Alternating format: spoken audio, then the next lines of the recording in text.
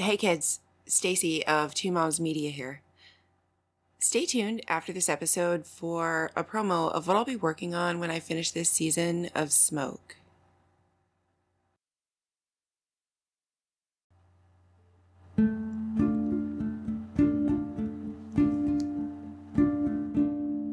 From Two Moms Media and your daily local in Warren, Pennsylvania, this is Smoke, the disappearance of Damien Sharp. After going over the report and realizing that the search that was done in Morrison Run had resulted in a dog hitting near a campsite, and then several other dogs were brought in and they also hit, there was something about a bone being found, and the search ended and was never finished. The search at the Kinzua Dam was also ended when the entire area had not been checked. I interviewed Sergeant Burns of the Warren County Sheriff's Office, who is a member of the dive team, and Burns told me that it was true that the search team had not completed its search when the detail was called off and it was never rescheduled. We spoke with District Attorney Richard Hernan about searching the areas again, and also about searching Sarver's old apartment on Prospect Street. So we've worked our way up to March 11th, 2003, when the chief of the City of Warren Police Department called private investigator John Herzog, hired by Damien's family the previous autumn, to ask if he'd investigate the case for them instead.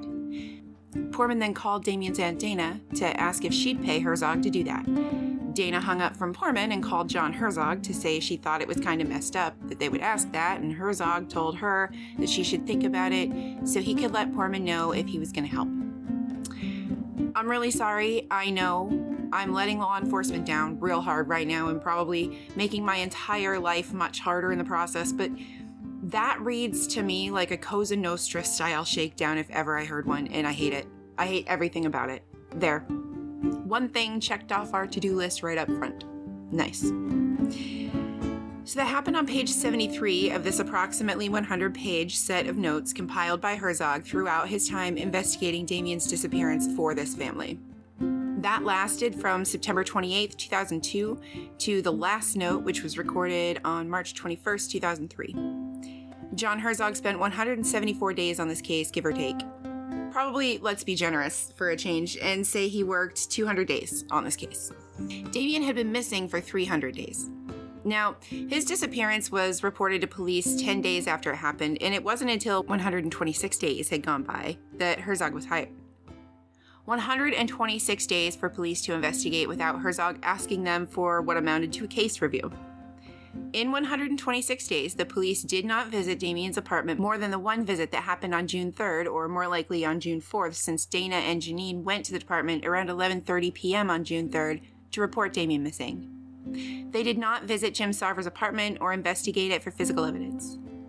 They are inconsistent as to whether or not drug paraphernalia was found at Damien's place, but focused on figuring that out mostly in those 126 days. They told Herzog that they did not know whether Bryce Blackman had a car or a driver's license, but that he was the person believed to be driving Damien around the night he went missing. Damien's brother Stephen claims he was stopped, harassed, and questioned by police routinely in the months following Damien's disappearance, and family remembers him being pulled out of work to answer the same questions about drugs over and over again. We know that Stephen was given at least one polygraph examination, and we see the department preparing to conduct it in the note we covered last week, where Tony Commenti asked Herzog whether he had a phone number for Stephen, as he was going to be, quote, run on the box. Damien's best friend Dave was also an intended polygraph subject. There's no indication that the last person to have seen Damien that day, Jim Sarver, was polygraphed, but we know that he was questioned. He told me when I spoke with him last year that he initially withheld information from police because Damien was there to buy drugs and he was a drug dealer in the city. He told police Damien was there. He neglected to really explain to them what for, or that, as he told me, he'd canceled the planned purchase of a pound of weed because he suspected Damien might have been a confidential informant for the police. James told me when we spoke last year that he called time and temperature while Damien was there, after Damien pulled out money that looked to him like it had been tainted by the hands of law enforcement.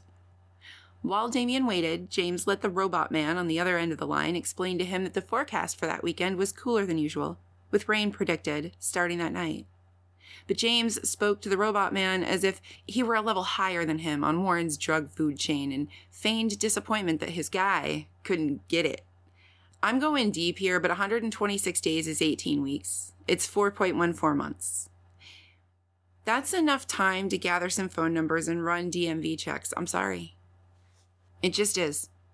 The fact that Herzog had been hired to get the investigation in order, if it wasn't, and learned what he could at that point, and instead wound up trying to get Damien's family to fund his cooperation with the police department, is to me so egregious that I need to harp on it. 40-year-old divorcee, mother of preteen twin girls. Hound, haunt, harp. My verbs all start with H. Anyhow, that's what's happened up to last week's episode. And then something else happened between March 11th and March 15th, and we don't know what that is because pages 74, 75, and 76 of this document are missing. The question as to where they are and what they say gets a little more pressing every day for me, honestly, because Herzog bloops back into his own report on page 77, where he says the following. Barb Roman is a certified dog handler and was involved in both searches. I advised that I would attempt to set up a meeting later to meet Barb regarding this matter. So I have questions. Who was Herzog advising that he was going to call Barb, and how had he learned that Barb was one of the dog handlers on the initial searches done for Damien's body? If you're new to Damien's saga this season, you need to understand that after his disappearance was reported to police, which was 10 days after the fact, on June 3rd, 2002, it was first reported to the Times-Observer, Warren's local newspaper, on June 7th. So June 4th is out. The report came to police at 11:30 at night, and that paper was likely already on its way to the press by then. Nothing could have been printed June 4th, and nothing could have been printed at all until the police told the newspaper that Damien was missing. Or if the family had gone to the newspaper independently. Maybe, but probably still not without the police backing it up. So I'm guessing that 3 days after it was reported to them, police reported Damien's disappearance to the newspaper on June 6th. The TO then printed it in the next day's edition as a blotter item. On page 2 of that day's edition, at the bottom right corner, tucked between a broken water line at PNC Bank on 2nd Avenue and a DUI, is the bolded heading, Missing Person. A missing person report has been filed with Warren Police. Missing is Damien Mark Sharp, 22, 19 Cedar Street. He was last seen on May 18th and has black hair, hazel eyes, and a muscular build.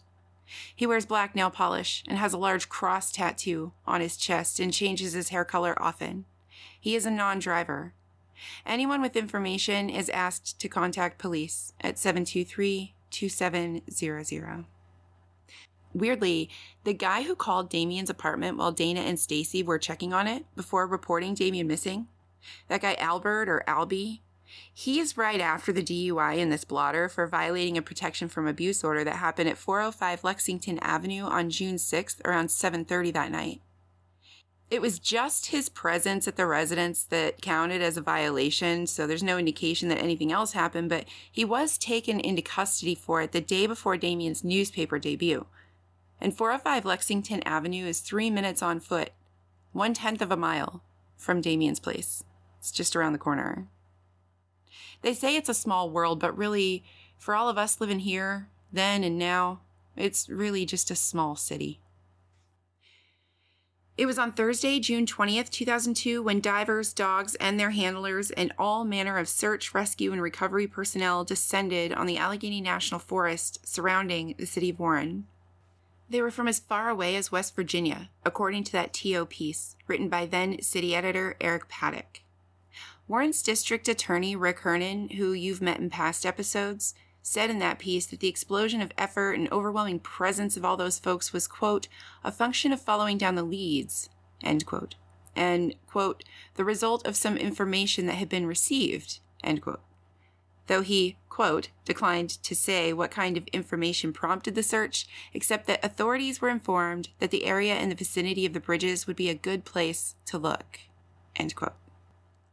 The bridges are the Morrison Bridge, often called the Casey Bridge by Warren County natives, and Just before it, the Corn Planter Bridge, which people around here often call the Devil's Elbow Bridge. That bridge carries Route 59 traffic east and west over a small inlet of the Allegheny Reservoir known as the Devil's Elbow Fishing Area, or just Devil's Elbow, at the place where a little creek called Jake's Run feeds into the reservoir. People have hiked from Devil's Elbow up through the forest to the Jake's Rocks recreation area above, and since 2018, nationally recognized mountain bike trails have replaced hiking in the area largely. People also swam there back in the day. Actually, Damien's friend Danica, who you met a few episodes ago too, was swimming at Devil's Elbow that Thursday, June 20th, when the dogs showed up and kicked everyone out. Surreal. We always come back to that description from all his friends and his family. The whole thing. Bizarre as hell. Like Dave said, your best friend doesn't just go missing. Like, this shit doesn't happen to people. It happens to fictional characters in books or people on Investigation Discovery, he thought. Here's a weird fact. Damien's wallet was in his apartment when Janine was there, the day they reported Damien missing. Remember that Janine's sister Dana and Damien's stepmom Stacy were there a couple days before Janine, checking the apartment out? But anyhow, I'm actually texting Damien's aunt, Anziette, as I write this because it's one of those details that I know I need to deal with, but I almost have to wait for the story to tell me when it's time. Right now feels like that time. Anziette has talked about his wallet to me, and I'm hoping that she can find out more about it and some of his other stuff for me. I'm going to get into more information on the wallet and what else actually exists of Damien's and the things that have been packed away for these 20 years.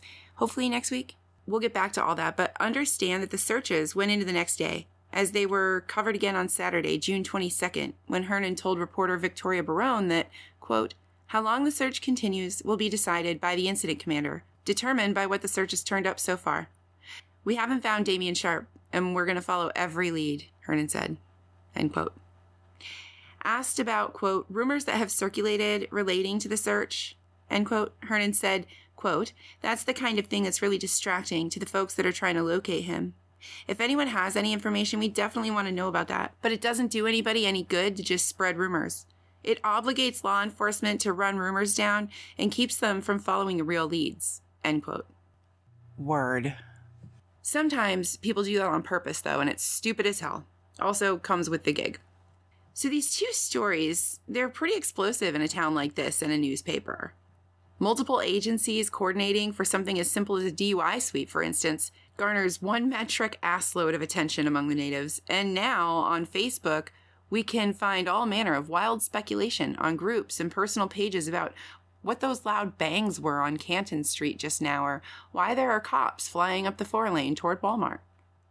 We also have people learning the hard way why the newspaper isn't releasing any information about that bad accident at the Y in Pittsfield yet. It's because it was a fatal accident. The family hasn't even been notified. And it's tacky as hell to tell anyone first except for them, let alone the whole world, on Facebook. Jesus, you animals. Anyhow, big photos, color ink, above the fold, looky here, people of Warren County, big shit going down in the forest, everybody, everywhere, extra, read all about it type of shit. Right? For 2 days. And then it's not until July that we see a 1-column community piece with a small picture of Damien from his driver's license featuring the family begging for help. And then it's 3 more like it throughout the rest of that year. And then it's 2005, you guys, before Damien's face sees the light of day in that paper again. Now, yes, I'm going to tell you about dog searches, then and now. But I reached out to Barb Rollman, who participated in the 2002 searches of the ANF, as well as a 2003 reboot, and there's a lot to unpack here.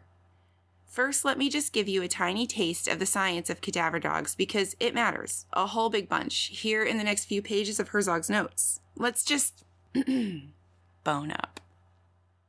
I know, I'll see myself out in about another 45 minutes or so. Let's go. So here's what's up. I get a ton of questions about whether or not a dog can even smell a body, or the place where a body was placed for a short time even, days and weeks and months and years after the fact. And the answer is yes. I can't give you a full literature review, even though I'm late writing this episode altogether because I went real deep down a Google Scholar rabbit hole on the olfactory science behind cadaver dogs. but I won't subject you to the actual peer-reviewed research. What I really want is for Barb to explain all this science-y stuff to you, but I met with her last week, and she needed some time after we got the lay of the land we shared in this case, these 2002 and later 2003 canine searches of the ANF, and she's going to gather her notes from back then this week and get at me hopefully next week. My hope is that she'll be able to give you some more specific science as it relates to Damien's case.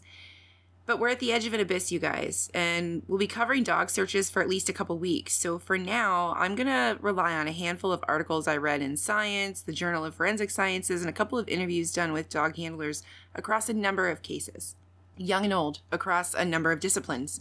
From anthropologists using dogs to find ancient burial sites to detectives seeking out human remains in 20 and 30-year-old cases, there is strong evidence that human remains detection dogs are capable of some pretty amazing shit, including not just finding bodies, but finding them underwater, finding them decades after they've been entombed, and even just finding the sites of clandestine graves using leftover scent. So what exactly is that scent? We have no idea. Well, science doesn't know exactly yet, so lay people like you and I have no freaking idea whatsoever.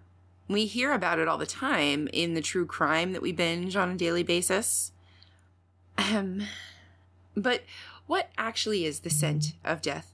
And how do dogs smell it so much better than we do and for so much longer? When it comes to dogs, that's pretty simple. It starts with the fact that their noses are like 1,000,000 times longer than ours.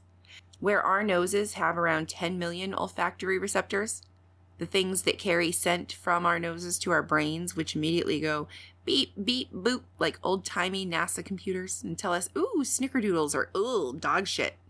Dogs' noses have around 200 million or more. What's more, their noses are specialized to differentiate between scents. So while our brains go, snickerdoodles, the dog's brain goes, vanilla and sugar and butter and chocolate and love. Magic, you guys. Life itself is magic. Scientists almost never ever agree on anything, but they're always milling around the same basic ball field, except the crazy ones. We let those ones wander. Anyhow, it's just the biological difference between humans and dogs that makes this kind of forensic magic possible. But also, dogs don't generally get super excited over finding bodies unless we train them to do that. So that's the other part of it for the dogs.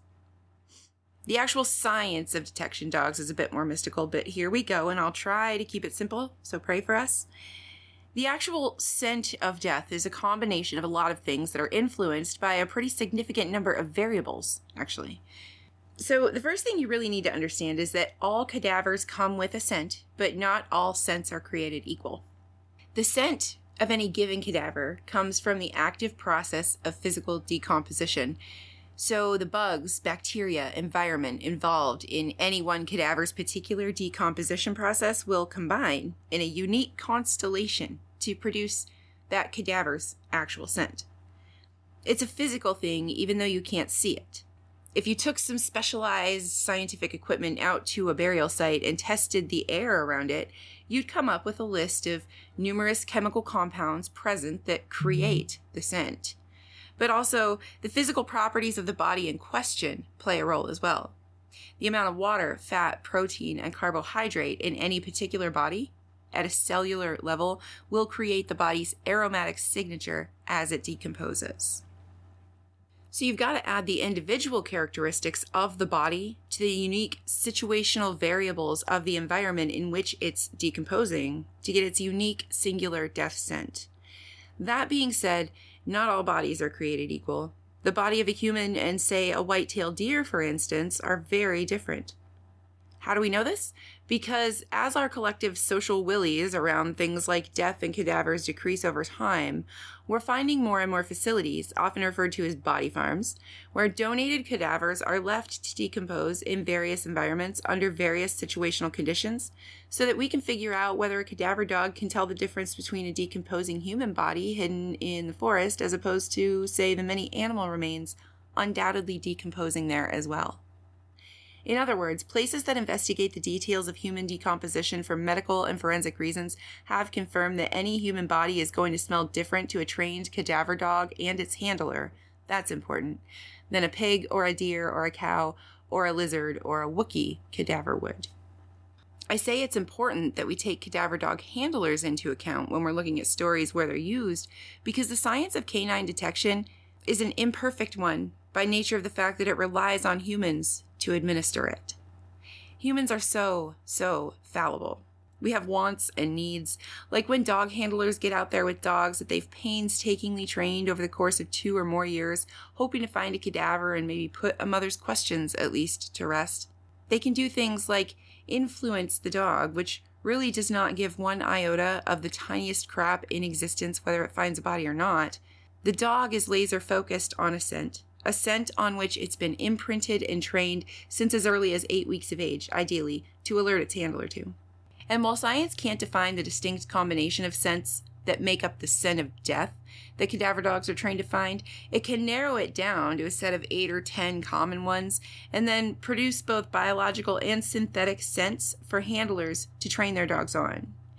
These places even produce scents that handlers don't want their dogs to tell them about, ever, because it would be a huge bummer to think they found a human and really they just found a hunter's gut pile from the last buck season. Dogs are trained to only ever alert when they smell the chemical components known to be produced by most human bodies at some point in most environmental conditions, with a specificity and accuracy that's well into the 60th and 70th percentile according to science, and even better by most accounts. Longitudinal science.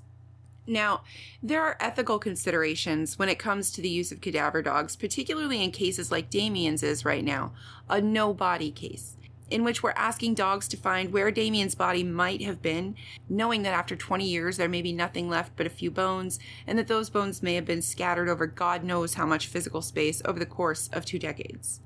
Ethically, it's still rad as hell to use trained and proven, certified, science-backed, and evidence-based cadaver dogs and handlers in those situations, by all means. The more noses on the ground, the merrier to me. No one disagrees with that. What people, especially people involved with things like the Innocence Project, which works to overturn wrongful convictions that have kept people in prison for crimes they never committed, have issue with is when biased handlers and investigators use questionably trained dogs to, quote-unquote, smell dead bodies all over a favored suspect's shit. That's not what we're talking about here.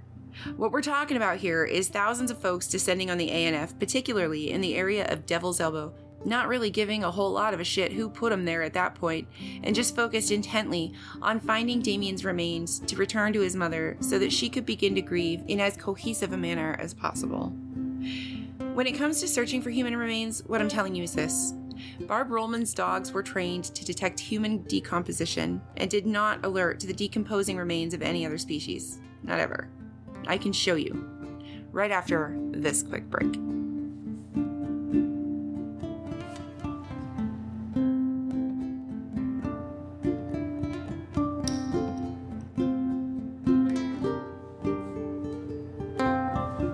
Hey kids, are you like me and looking to maybe pick up a cheap used car with some of that tax return? Do you have one to sell? Is it cheap? How many miles? You should call me. But first, you should call Greg Miller of Miller's Mobile Notary in Warren. Greg just got the Commonwealth's holy blessing to witness your most pressing legal signatures, and because he's rad, Greg's down for doing that in the evenings and on weekends because Greg is like you. He has a big boy job and he can't always make it to one of the few local brick and mortar notaries when they're open. So Greg knows the struggle and now he's here to help you with it. Not all heroes wear capes, but for an extra $20, Greg would probably do that too, if that's what you're looking for. Weirdo. Check out Miller's Mobile Notary in Warren, PA on Facebook for a complete fee schedule and to get more information. And when you're ready to sell your husband's four-wheeler to his work enemy on a Saturday afternoon so that you can force him to stay inside and fix the things, all those things that need fixed, just give Greg a call at 814-706-1173 or 814-706-3230. That's Miller's Mobile Notary. Your time is valuable. Let Greg come to you.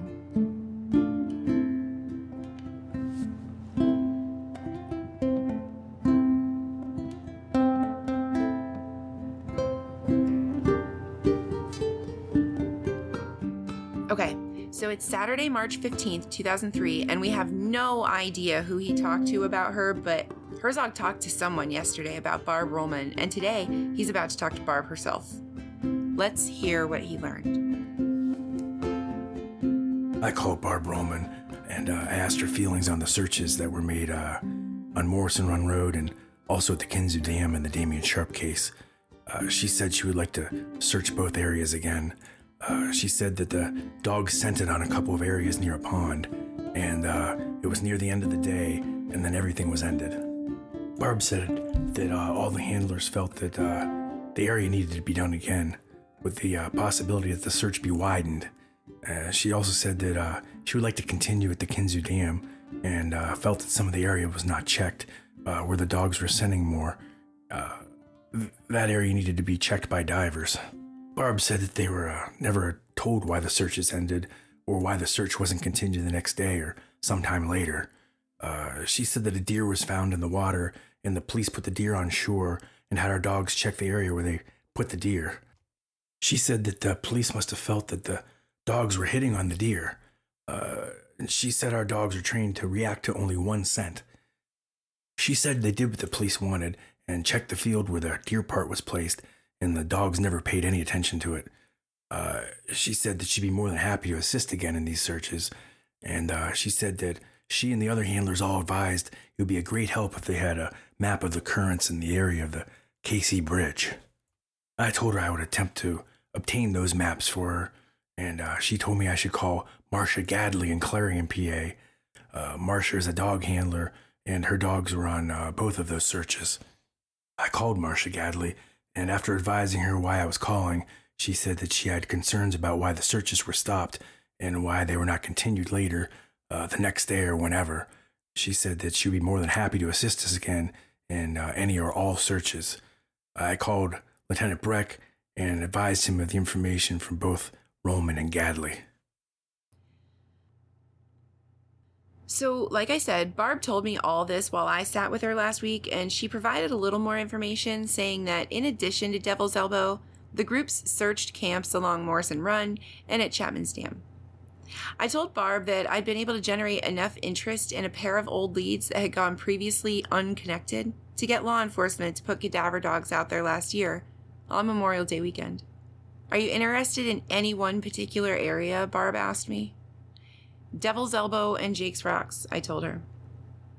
Barb nodded the way you nod and smiled the way you smile when you find yourself square on the same page as someone else, and I was encouraged. Last year's dog searches were unsuccessful, and I can tell you more about why this season, thanks to the department releasing Herzog's notes. We'll get through all of that, but remember, I'm the preschool teacher, and we're crossing streets, so let's get that rope out again. Let's listen in again to the note of Herzog's that opened this episode, the one where he talked about the Morrison Run searches, and Sergeant Burns talking about the searches being called off too. After going over the report and realizing that the search that was done in Morrison Run had resulted in a dog hitting near a campsite, and then several other dogs were brought in and they also hit, there was something about a bone being found, and the search ended and was never finished. The search at the Kinzua Dam was also ended when the entire area had not been checked. I interviewed Sergeant Burns of the Warren County Sheriff's Office, who was a member of the dive team, and Burns told me that it was true that the search team had not completed its search when the detail was called off, and it was never rescheduled. We spoke with District Attorney Richard Hernan about searching the areas again, and also about searching Sarver's old apartment on Prospect Street. In June of 2002, Barb Rollman was a member of the Corn Planter Canine team. She said there was enough interest in one spot on Morrison Run that she felt it could have been checked more thoroughly, but she couldn't remember the bone when we spoke on Friday. I'll keep at it, though, and she'll look through her notes and see what we can find. One thing I did learn from Barb, from some documentation that she had, is that the searches actually started as early as June 15th. She shared with me a few pieces of documentation, including a letter in 2003 from the Erie County Sheriff's Office thanking her for letting them participate in the search that was conducted then and offering to help in the future. But I just want to read you this one debriefing note from June 15th, 2002 regarding Morrison Run. Quote, "We were told at the debriefing that we were looking for a 22-year-old male, 5 foot 7 inches, 170 pounds, last seen May 25th, 2002 in Warren County. Damian Sharp, blonde hair, dyed black, hazel eyes, maybe on crutches. We were instructed to go to Morrison Run and split into 4 groups." Team number 5 was directed to search various camping spots throughout the Allegheny National Forest. Reported back to Command Center around 1:30 p.m. After team number 5 had lunch, we departed for Minister Creek, came back to Command Center, and were instructed to assist searchers up Morrison Run. We reported to the blue location. Canine Balto showed interest in an area close to the water, to the right of the campsite. Barb Rollman and Canine Rowdy worked along the roadways of the blue section, showed little interest. All available teams were called in for a grid search, covered to the ridge, swung around and did another grid search in the southern direction. At final debriefing, 2 areas were discussed for further investigation, which were the pink and the blue sections. The officer said the blue section was done. Someone also suggested that the pink section needed further investigation. In any case, she said, her team was at the water at Devil's Elbow, and she couldn't remember whether it was the Game Commission or a member of the Sheriff's Department. It's anyone's guess, Barb cautioned me, but someone on the official end of things, one of the authorities directing the overall search efforts that day, noticed a deer carcass in the water there and said he didn't think the dog's interest was legit because of it. How can a dog smell the difference between a dead person and a dead deer? Barb said she was asked directly. Before, as Herzog described in his note, the deer carcass was pulled from the water and placed on the ground, and her team was instructed to work their dogs on it.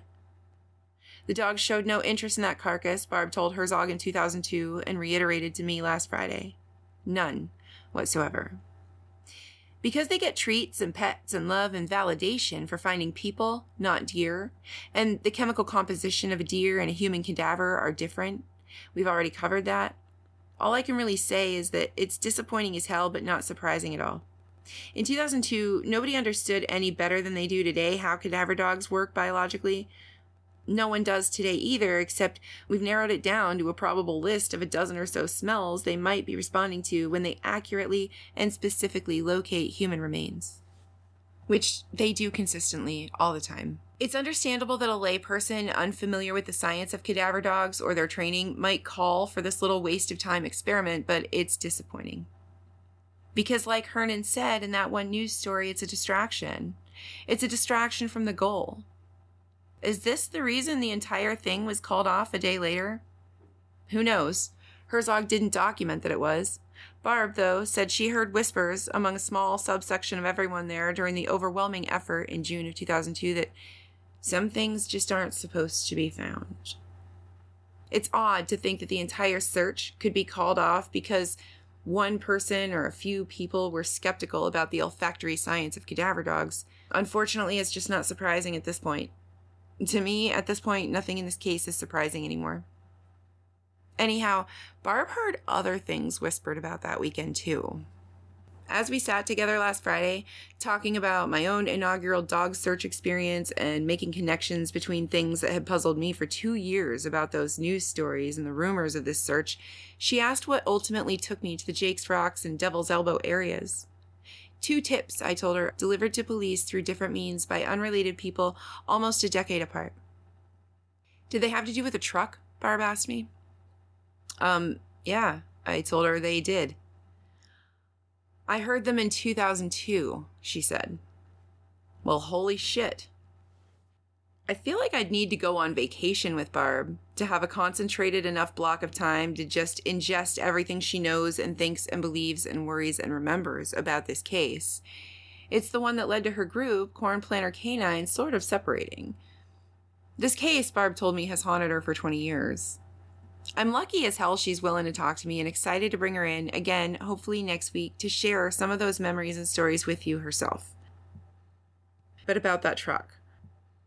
The next note of Herzog's comes 2 days later, after he talked to Sergeant Burns, who confirmed from the Sheriff's Department end of things that the searches were called off and that no resolution as to what had come of them or why, even to members of the law enforcement dive team, were given. Here's what Herzog wrote on March 19th. Herzog and someone, I'm not sure who because he didn't document the name, but because he was working so closely with the police at this point, I have to assume it was a member of the city's police department, though that's just speculation. Anyway, on March 19th, Herzog writes that he and this other person went to a location in Warren and interviewed someone who had told them that his friend was up at the Jakes Rocks Overlook and that a vehicle drove by her, and a short time later she heard 2 gunshots. This person told Herzog that his friend told him Damien Sharp was in the vehicle along with another person that she named, and he said that she talked to him a couple times about this. So Herzog and this other person went to this woman's place in Warren right after talking to the source, and they tried to talk to her, but her father, who she lived with, told them that she wasn't home and she'd be back in a few hours. They used that few hours to go have their only documented actual encounter with Pat, the kid who gave Damien that money for a pound of weed from Jim Sarver. Remember that one? Pat's dad called Herzog and said Pat had something to say after he'd blocked Herzog from talking to Pat the previous fall. And Pat was a minor, so what his parents said went, unless anyone wanted to really push that hard, and apparently no one really did. Anyhow, that spring, Pat's dad called Herzog and told him to come on up because Pat wanted to share some info. When Herzog got there, Pat changed his mind, basically. Once they finished with Pat that day, they went back to her place. It was then that she told Herzog, quote, "On Memorial Day 2002, she went to Jakes Rocks Overlook and was sitting in her truck when a pickup truck went by her vehicle. The truck was an older model red Ford full-size pickup. When the truck went by, sitting in the passenger seat was Damien Sharp. He had black hair and was wearing a white t-shirt. When the truck went by, the person who I'd thought was Damien leaned forward and waved at me. The driver was approximately 37 years old and had long blonde hair and a mustache. The driver was kind of out of place. He was a scumbag. The truck went by me, and a couple of minutes later I heard 2 shots. I got there around 1:30, and I left at 2:18 p.m. I've never seen the truck before or after that I noticed. I saw one other vehicle while I was there. After I heard the shots, I wanted to get out of there, and the truck was headed down towards Scenic Drive, so I headed down 160 towards Warren. Where the shots came from was back towards 160. I've never partied with Damien, but I did see a flyer about a week ago, and I feel it was him. The truck was a faded old truck, one that even if you waxed it, it would not shine. The map indicated that the road to the overlook makes almost a circle. It comes off 160 and circles back onto 160. She advised that the shot was in the area where the road comes back to 160 and just down the road from a stop sign heading towards Scenic Drive. It could be on either side of the road. Herzog notes at the end of this page that if this is a possible sighting, it would only indicate that he was in the area before his disappearance, and this sighting might have something to do with his disappearance and not that he was shot at this time. Well, shit.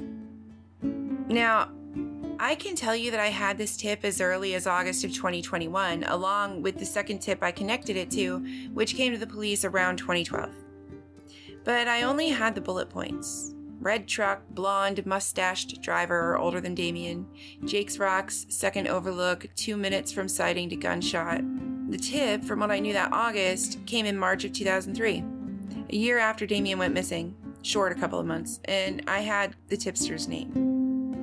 And that was the most interesting part of the entire tip to me, honestly, because the second tip, the one that came around 2012, that one named the first tipster's brother, saying that he'd confessed to killing Damien Sharp at Devil's Elbow. That person was willing to go on tape for me. The first tipster was not. However, the person she spoke to who brought the information to Herzog initially, he told me he'd let me know by the end of this week whether or not he'll talk to me. So let's all cross our collective fingers and pray like hell that the answer to that question is yes, you guys. Like hell. So next week we'll dig into both of these tips and how I connected them and what happened at the dog search that we did on Memorial Day at Jakes Rocks and Devil's Elbow last year. That's all next week, you guys. We'll dig into all of it next week. Oh my God, I know. Okay, I love you. Next week.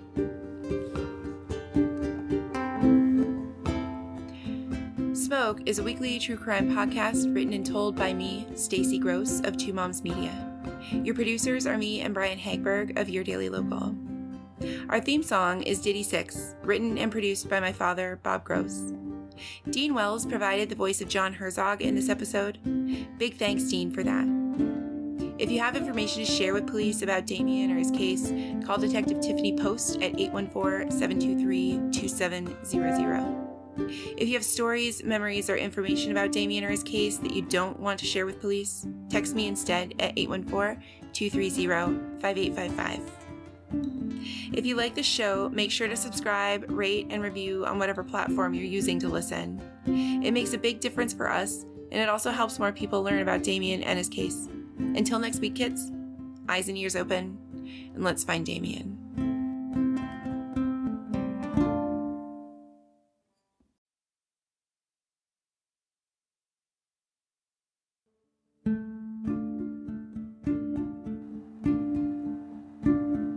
Hey guys, a bunch of you have asked me what I'm going to be working on when this season wraps up. I know everybody knows this is the end of the Smoke podcast. For Two Moms Media going forward, I've been looking for something to cover, and there are so many options. There are a lot of big options, cases like the Kathy Wilson case, other stories that deserve a lot more attention than they're getting or than they have gotten in the past in the county. But I wound up talking to Jamie Kramer a couple weeks ago from the Warren Wrecking Dolls, and we were talking about their season opening and just different ways that we could maybe cross-promote. Jamie and I came up with the idea for a podcast that explores the facets of Derby life through the dolls, but also some of the bigger ticket items that go along with that life. I don't know very much about roller derby, except that I really like the cathartic idea of it. I just don't have the skeletal fortitude anymore to be a full-fledged member of this team. These girls are hardcore. What I would love to do is learn more about it, though, and go through a season opening, follow some new faces into the derby life, and catch up with some returning faces and some ladies who've been around this team for a hell of a long time. Find out what motivates somebody to stick with it and what the commitment actually is. Learn the rules, soak up some of the vibes, and present them all to you so that you can learn right along with me. Not only that, but this project is also about women empowering women. So as we go through the season with the dolls, they're going to learn how to podcast on their own from me, and I'm going to learn more about how to organize Two Moms Media more into something that can pull some funding and start making a bigger difference on a community level. I can't explain to you how excited I am to be working with this team, and I'm really excited about what I think this project can become. So as I sit down with them and as we talk more about how we're going to structure everything and work it and publish it and present it to you, I will keep you posted on that. All of those updates, though, are going to come after Damien's season. I'm not going to put more of these promotions into Damien's show. I just wanted to bring it up here because I got the final word today that the team is good with it. So here we go. Roller derby time coming up this spring. Follow the Warren Wrecking Dolls, though, on Facebook for information about their season opening, and keep an eye on my social media for updates from the Two Moms. And